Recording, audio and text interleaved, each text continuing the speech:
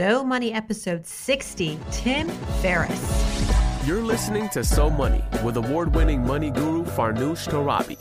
Each day, get a 30-minute dose of financial inspiration from the world's top business minds, authors, influencers, and from Farnoosh herself.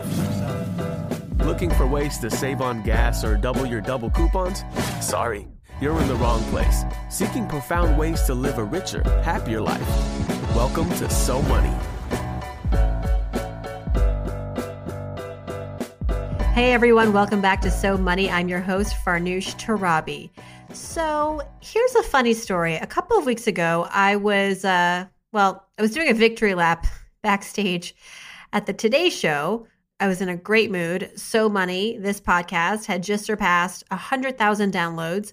And, I was going around giving high fives to everyone because that's how I roll. And a kind woman was staring at me and overheard what I was saying about, my podcast and that I've had the great fortune of having so many amazing guests and the popularity has just blown me away. Well, she turned to me and she said, who would be a great guest on your podcast is Tim Ferriss. And I looked at her and I was like, yes, well, of course he'd be a great guest on my podcast, as would, Oprah and the president and the Dalai Lama. Because Tim Ferriss is the multiple best-selling author of, 4-Hour Workweek, 4-Hour Body, the 4-Hour Chef. He's an angel investor. He is an uber successful podcaster. I bow to him. I sense he's pretty busy. He's pretty busy these days.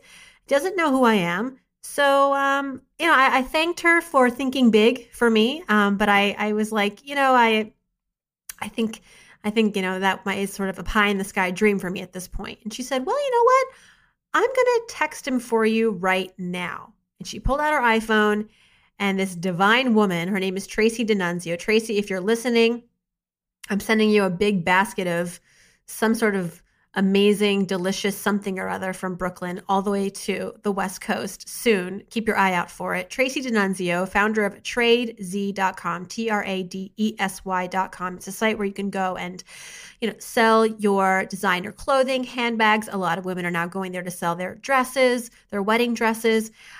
She said, I'll text you for him right now because as it turns out, Tim Ferriss is one of her business partners. Well, I watched this woman, text away, gliding her thumbs over her iPhone in disbelief. That was me. And lo and behold, before I knew it, Tim Ferriss is emailing me. What? Yes, he's emailing me to say that, hey, Farnoosh, Tracy suggested that we get in touch. How can I be of service to you? Those were actually his exact words. And I if I sound shocked, it's because I think I'm still in shock, even though I've actually now done the interview with Tim. I'm having a bit of a surreal moment. And so this interview has happened and it is about to be unleashed. And Tim is an amazing human being. I don't have to go through his long list of accolades and accomplishments. And a few takeaways from our time together. This interview actually runs relatively longer than most of my interviews. It's about 45 minutes long, but it is well worth every second. You'll discover how Tim, in his early years, starting out after college, how volunteering his time helped him establish connections and opportunities that were priceless, that later went on to really catalyze his career.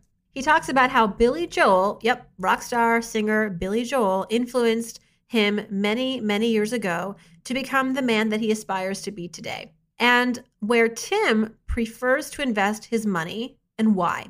Also, because I'm feeling generous and because I'm so excited to be bringing you Tim Ferriss, I've decided to personally purchase 5 book bundles, 5 Tim Ferriss ebook bundles. Each bundle will include an electronic copy of the 4-Hour Workweek, the 4-Hour Body, and the 4-Hour Chef. Hop over to SoMoneyPodcast.com, click on Tim's podcast page, and learn how to win one of these bundles. And so without further ado, here is our guest of the day, Tim Ferriss. Tim Ferriss, welcome to So Money. Such a privilege to have you on the show.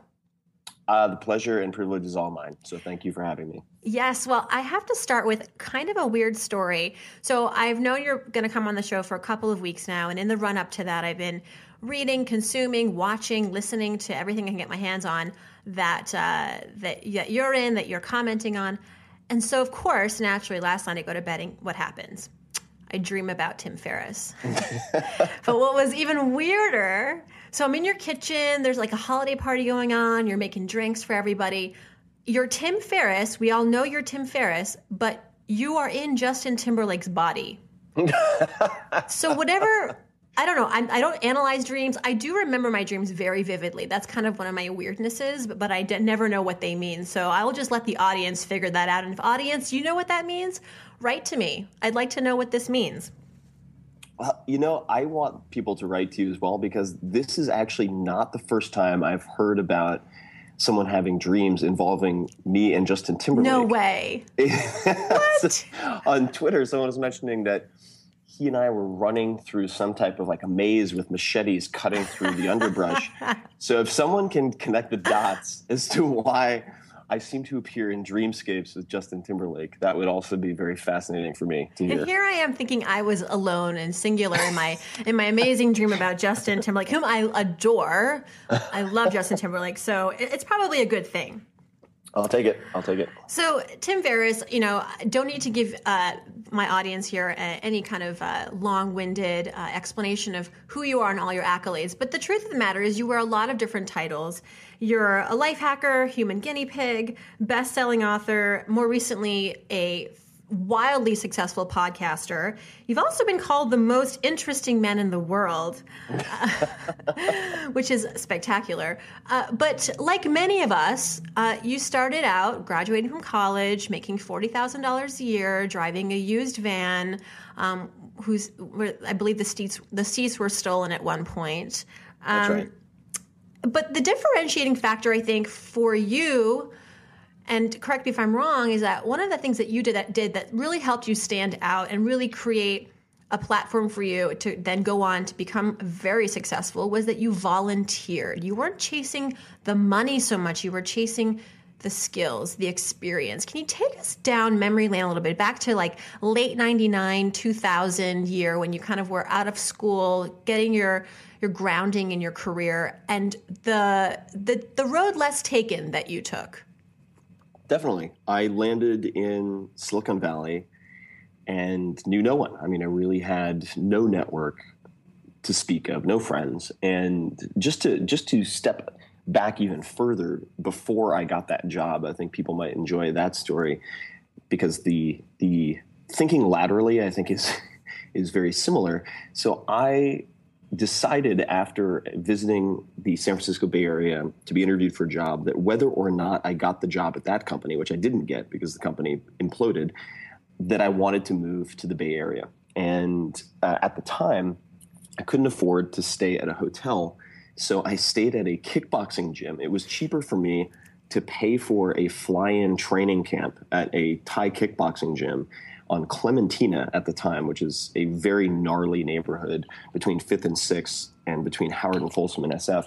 And I lived on the second floor on a bunk bed. And I couldn't afford a proper ticket, so it was a standby ticket that I used. And I just wore my suit, which I realized later nobody wears here, but I wore my suit, and I would wear my dress shoes and clean my clothing in the sink that was on the second floor. And ultimately, that is how I ended up filling my schedule with other interviews and got this job as a low-paid technical sales guy that you mentioned for the 40 grand a year with some equity that ended up being worth nothing. The way that I built the network was, as you said, very simply through primarily volunteering. And what I realized was I didn't have much to offer in terms of trades. It's not like I could ping the icons of Silicon Valley and invite them out to lunch. And by the way, people listening, if you're in that position, asking someone out to lunch so you can buy them coffee to pick their brain doesn't really work, because they're getting thousands of those invites. And the way I circumvented that was by volunteering at the time for an organization, I'm not sure if it's still around, called SVACE, which was the Silicon Valley Association of Startup Entrepreneurs. And of course, there are many others. There's Ty, the Indus entrepreneur, and there's a new organization just about every week out here. But I volunteered as a ticket taker or a ticket dispenser, I don't remember. for one of their main events, where they would invite speakers to be on a panel of some type, and they would have long discussions and charge for attendance and so on. And I just did a good job. And when I say did a good job, what I mean is I did what they asked me to do when they asked me to do it. And it's astonishing how quickly you can rise to the top as a volunteer if you do just that, because a lot of people who attend these events as volunteers feel like they don't have to do a good job because they're not getting paid. So it's very easy to distinguish yourself. And then I asked for more responsibility, and I would do more than I was asked to do. So if I saw that the iced tea needed refilling, I would go refill it myself if it wasn't getting done.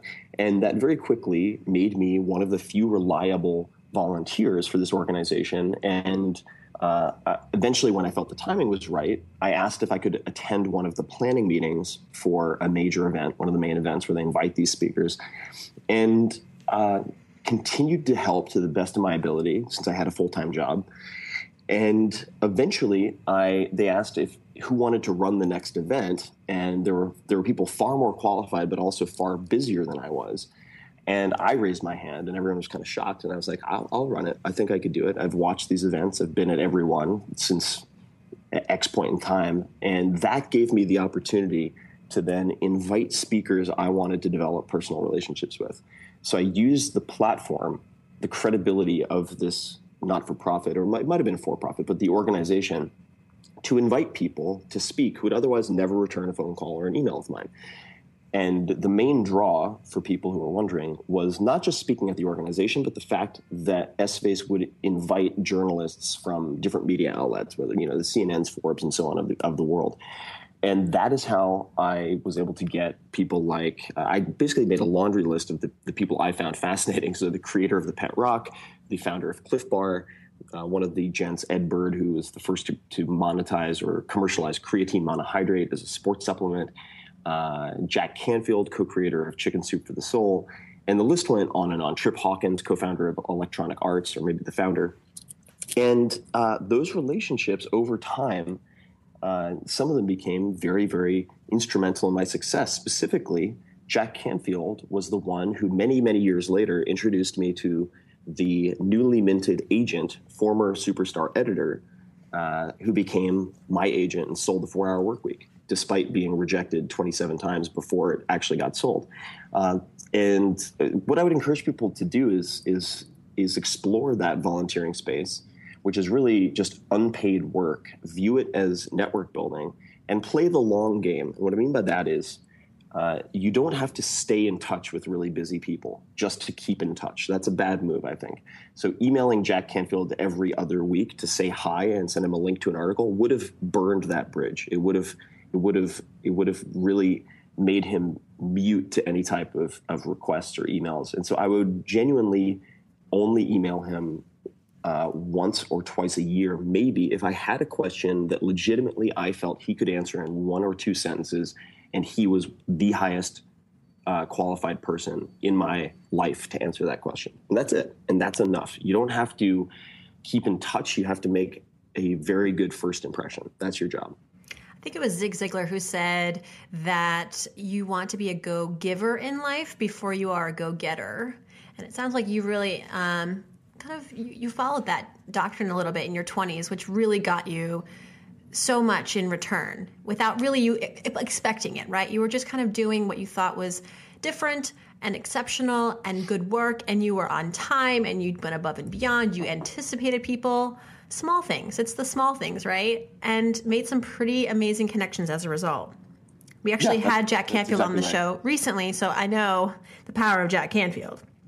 Yeah, and he's a sweetheart of a guy. Mm-hmm. He's a sweetheart of a guy. And the other thing I would say, and feel free to redirect the flow here, but I think it's an important point, which is you don't have to network or develop false friendships with people who are really, really good at what they do or high profile who are jerks. You do not have to do that, because there are, within any given industry or space, there are going to be people who try very deliberately to be the best at what they do, but also to be genuinely good human beings. And I think Jack is one of those examples. And just as you hear this very often in entrepreneurship, only hire A players. If you have to wait, then wait, but only hire A players. I feel like that's true with networking. You should not compromise because you are the average of the 5 people you associate with most, and you have to choose those people very, very carefully. Absolutely. I'd love if you would take us back even further, Tim.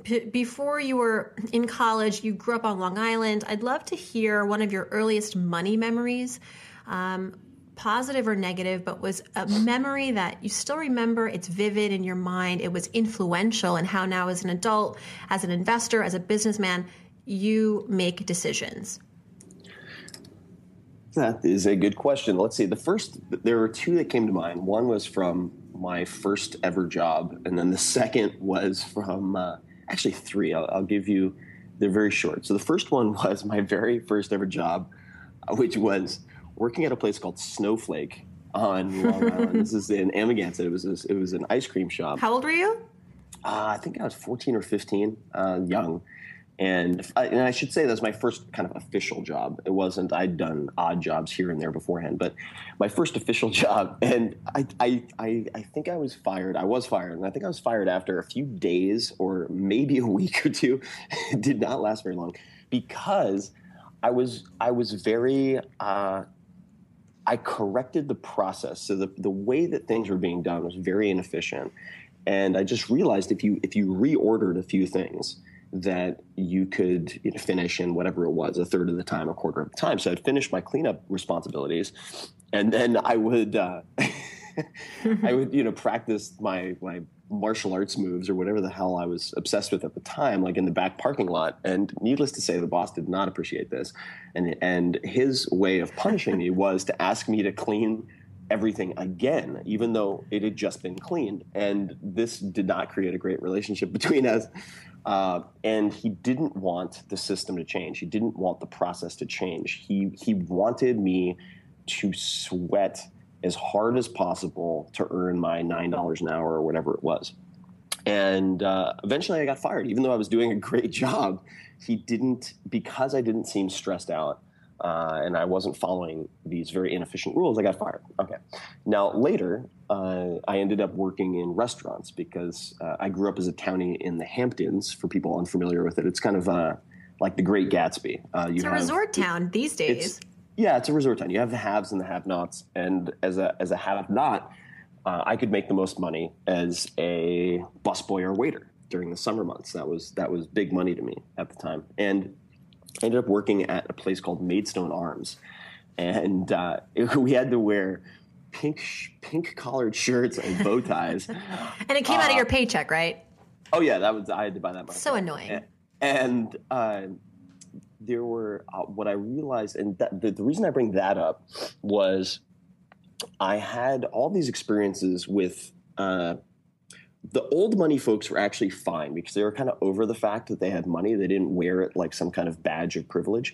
But you had these people who had, say, newly inherited money or were married to people who had money who felt very, very entitled. And they were the bane of our existence.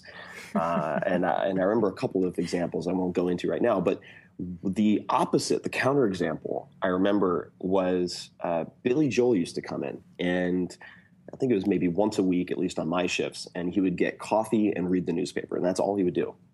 And I wish I could remember his name. I want to say it was Gavin, but I might be making that up. This waiter who said, "You know what? For this one, I'm going to let you wait the table." And because he could see I was really excited and nervous by the fact that Billy Joel was in the restaurant, and he let me go over and attempt to wait the table. And Billy Joel was so amazingly kind and understanding. I was a nervous wreck. I was, fumbling all my words. And then I went back into the kitchen, and I remember thinking, like, God, I have to ask him an interesting question. So I asked him how he met Christy Brinkley the next time I went out to give him his coffee. And he gave me this like very calm, long story. He wasn't rushed at all. And I just remember thinking that I want to be that self-made man. He had earned it.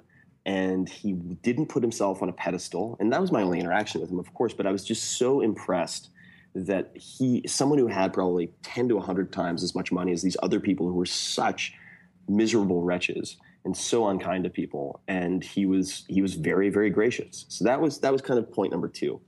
And then the last one I'll mention is in college, I had been working for, again, $8 or $9 an hour in the I think it was called the guest library. It was this sort of attic library. It was so horribly hot. And I was listening to all of these self-help books and reading all these self-help books to try to figure out how to get to that Billy Joel point. And I put together a seminar which was based on speed reading and accelerated learning, and put it together based on stuff that I had learned for my own use in high school and college, and put it together. And I couldn't afford to rent a space, so I used basically a child care room at a church when it was off service. So it was full of like easels and chalkboards and crayons and whatnot. I mean, it was a romper room. And I had about 30 people show up at $50 a pop for 3 hours. And I remember leaving that seminar with just like pockets full of 20s and pockets full of checks, and they wouldn't fit in my pocket. So I had to pin these handfuls of bills to the grips on my bike and ride it to PNC Bank to deposit it as quickly as possible. It was the most money I'd ever seen in my life, certainly held in my hand as whatever it was, $1,500.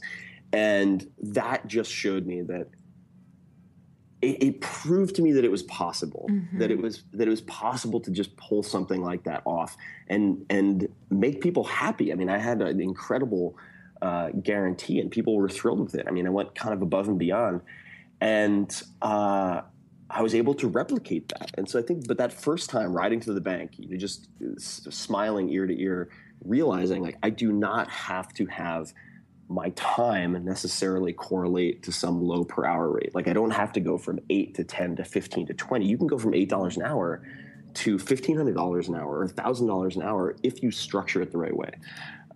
So those were a few that come to mind. Is Snowflake still around?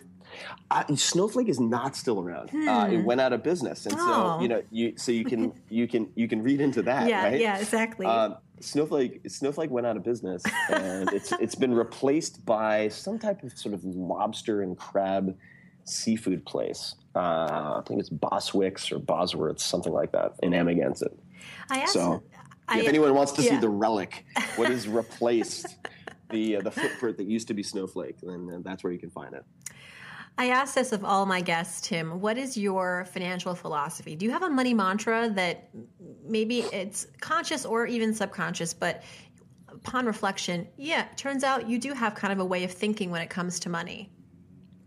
It could be related to how you spend, invest, or earn. Yeah, I think we all do, whether it's explicit or not, right? So we have sort of conscious philosophies or subconscious philosophies and behaviors. So my conscious beliefs and sort of frameworks around money, finances would be number one, in the purpose of investing is to improve your quality of life. It's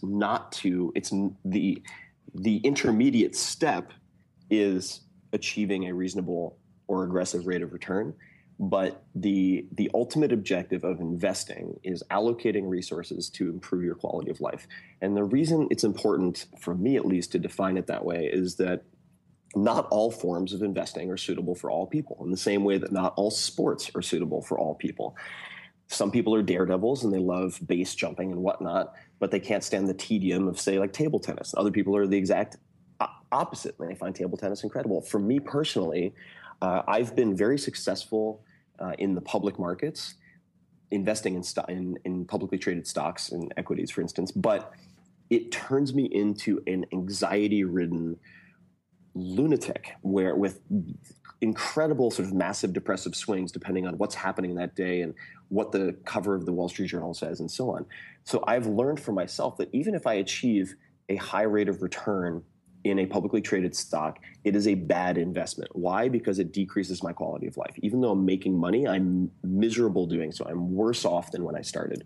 And for that reason, I've found, for instance, angel investing. I've had a lot of success in angel investing with Uber, Evernote, Twitter, Facebook, a lot of startup companies, because it's a binary decision for me where I do my homework, I do a ton of due diligence, I make an investment or I don't, and then I live with that decision until there's an exit or a failure, basically. And because I can't, there's no use to second guessing myself. I have lower stress about these all or nothing binary bets than I do about putting a small amount of money into a stock that I can watch jump around on a daily or weekly basis. So number one is investing. Good investing improves your quality of life. And that's investment of capital. That's investment of time. That's investment of attention, for instance. The second thing I would say is that I am a huge proponent of Stoic philosophy, specifically Seneca the Younger. There's a great book called Letters from a Stoic. You can actually find, if you look for moral letters of Seneca, you can find it as a public domain. And I'll actually be producing audiobooks. They're almost finished for all of them. And the reason being that I find Stoicism, particularly as proposed and described by Seneca, to be very, very useful in high stress environments as sort of an operating system for making decisions. And how does this relate to money? Well, Seneca would say, and of course this is not in the original language, but paraphrasing, that you should learn to value only those things that cannot be taken away. And one of the ways that you can go about that is by having a low burn lifestyle to the extent possible. And for instance, I recently, literally a week ago, had my Volkswagen Golf give up the ghost, just died. The gearbox basically exploded. And I had that used Golf. I bought it used in 2004. So I'd had that car for 10 years. And in San Francisco, it gets scratched, had a homeless guy rip off the antenna, and I didn't care. I wasn't attached to it. And I think that if you can control some of these vanity investments to the extent possible, you realize that you can make seemingly terrifying decisions. You can leave your job. You can start that company. You can maybe do both at once, or you could keep your job rather and moonlight as an entrepreneur.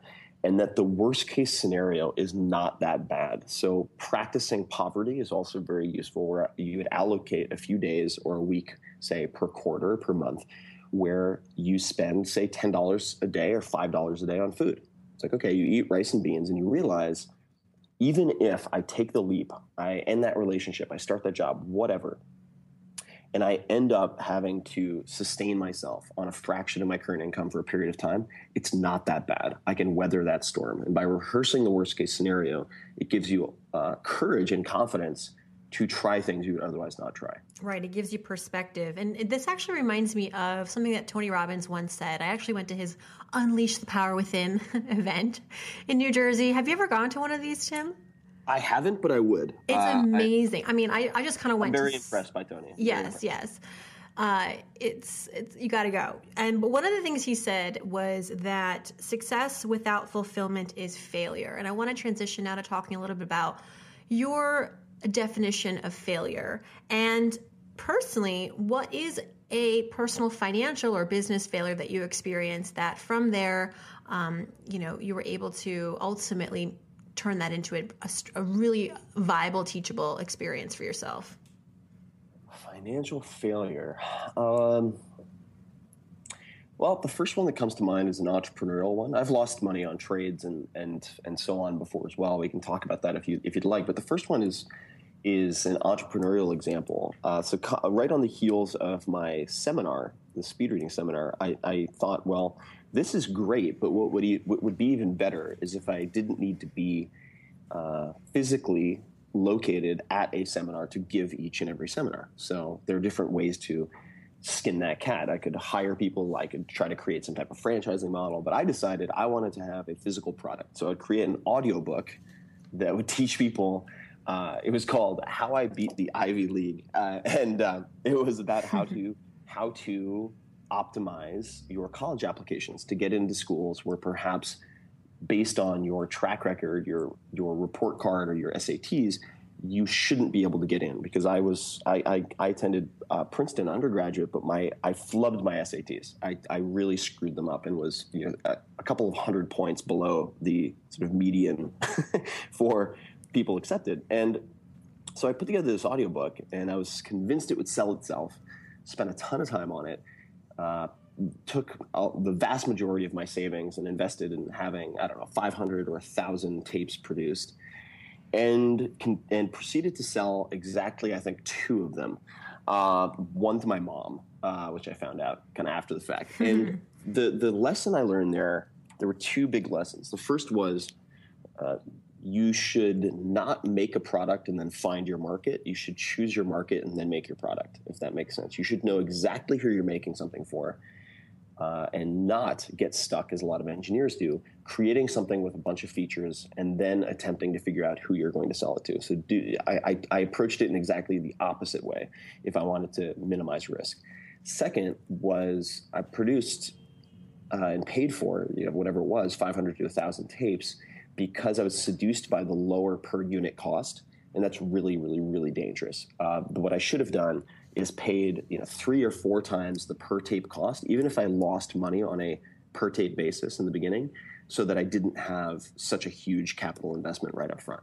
And if I had been even smarter in this day and age, what I would have done is used something like Lead Pages or Unbounce, one of these tools online, to create a landing page and test the offer before I even made the audiobook.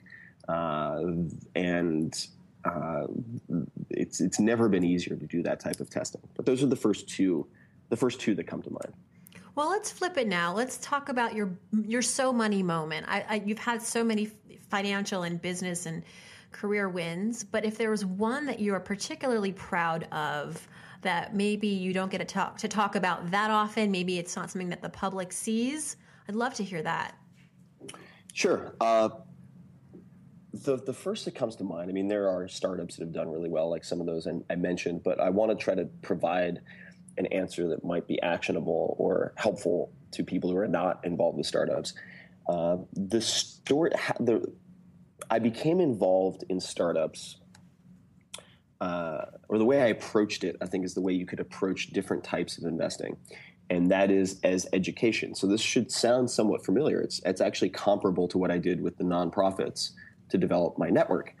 I had fantasized after graduating from college and moving to Silicon Valley about going to Stanford. I had this somewhat exaggerated pie in the sky image of Stanford in my head. It just held this very vaunted position in my mind. And I fantasized about going to business school there, and had gone about halfway or 3/4 through the application process twice at one point.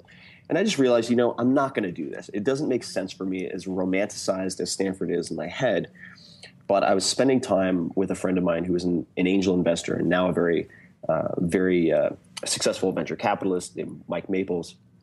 And I decided that I would take the amount of money, and this amount could be far less for people who want to explore this type of thinking. But I decided that I would take what I would have spent on Stanford Business School, which is very expensive. It would have been about $120,000 for 2 years at the time, that I would take that amount of money and I would allocate it to investing in startups, and that I would assume I would lose all of that money. In other words, I wouldn't recoup any of it, but that in the process of reviewing all the deals, looking at all the companies, meeting with all the founders, looking at their successes or failures, that $120,000 over 2 years, the Tim Ferriss educational fund would teach me lessons that would allow me to earn that back many times over after those 2 years. And it worked out. It worked out in so much as not only did I learn many, many, many lessons that later helped me to sell my own company, for instance, because I realized it wasn't as hard as I was making it out to be in my head, that I didn't lose all my money. I had a few successes, and I was able to identify what I was good at, what I was bad at. But even if I had lost that money over 2 years, I would have come away with learnings that then, like I said, allowed me to sell my own company and make back much more than that. Right. So having an educational allocation in your budget for learning about investing I think is very important, so that you're able to develop good process. And I think in the world of investing, a lot of people, you can have a terrible process, you can make a great investment for all the wrong reasons, and you don't want to develop the habit of rewarding that, because ultimately you can lose it all. Exactly. And similarly though, if you have really good process and you have a bad outcome, you shouldn't beat yourself up. You shouldn't beat yourself up over it. I mean, if you made the best decision you could with all the information that you had and could get a hold of at the time, that should be rewarded. If it is a good process, and net over time, you're going to be successful. So that's one of the biggest challenges in investing of any type, is making sure that you focus on process over outcome to the extent possible. And I think having small amount of money, or and 120K to me at the time, don't get me wrong, was a very significant chunk of money, but I was thinking of spending it anyway on business school. That's how I justified it. Well, this sort of dovetails this question that I got from a listener. I asked my listeners, what would you ask Tim Ferriss? And I have a really good question from a listener named Brian. Thanks, Brian, for sending me in your question. He wants to know, Tim, what business would you create right now, given your 15 years of experience? He said he read The 4-Hour Workweek in its first printing, but he was never able to get traction with anything that he chose. He's in a stable work situation, so he's making money, and he has enough free time and capital to start an online business. What would you say to him? I would say, and I get questions like this I'm sure, a lot, yeah. as you can imagine. If you were starting over and only had $500, how would you make $10,000 in the next month? I get a lot of, and I'm not saying that to disregard his question. I will answer it, but it's my recommendation would be to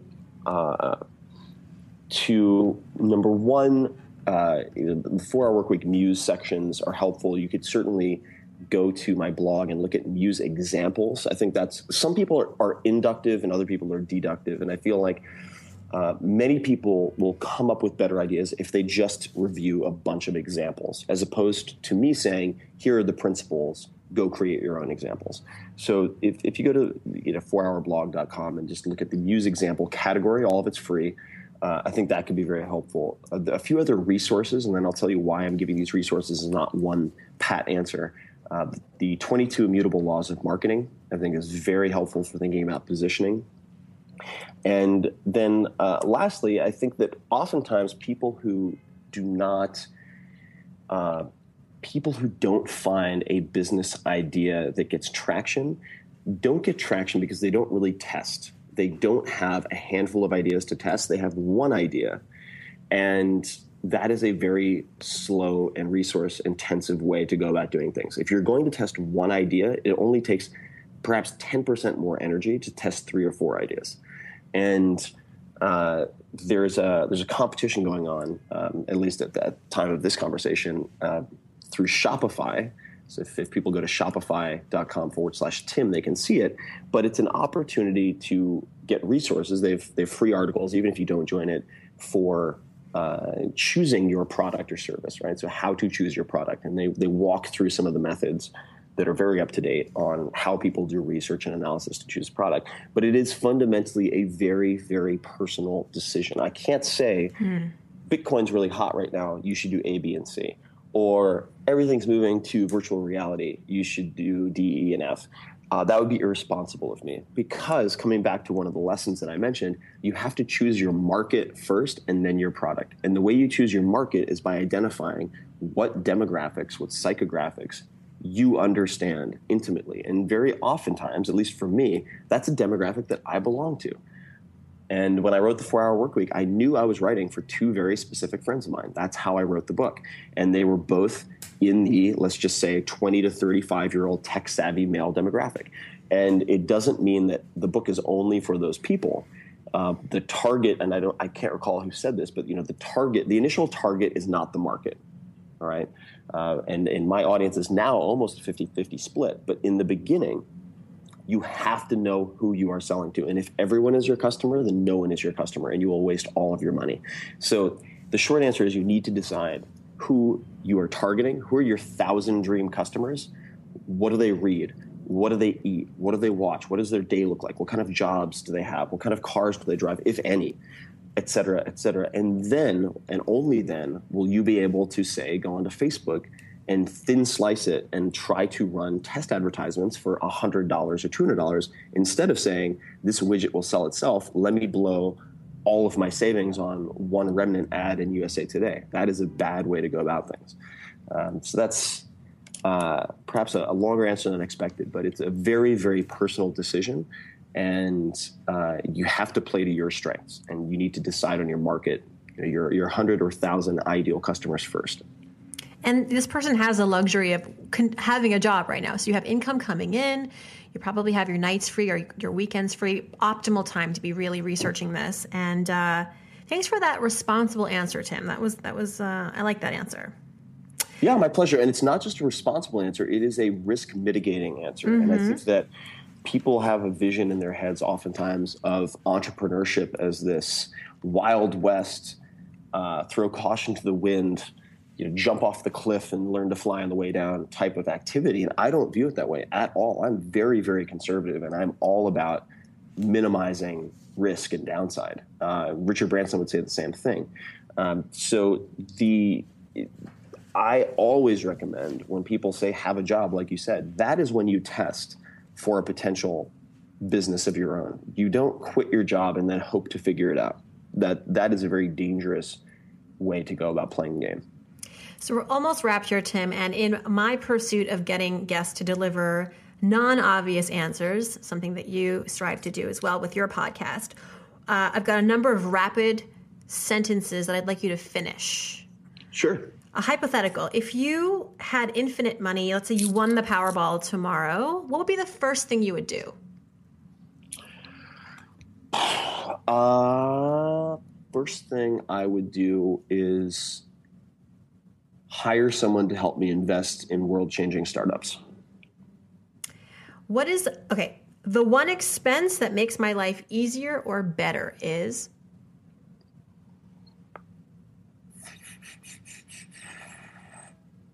Paying for wash and fold laundry and house cleaning.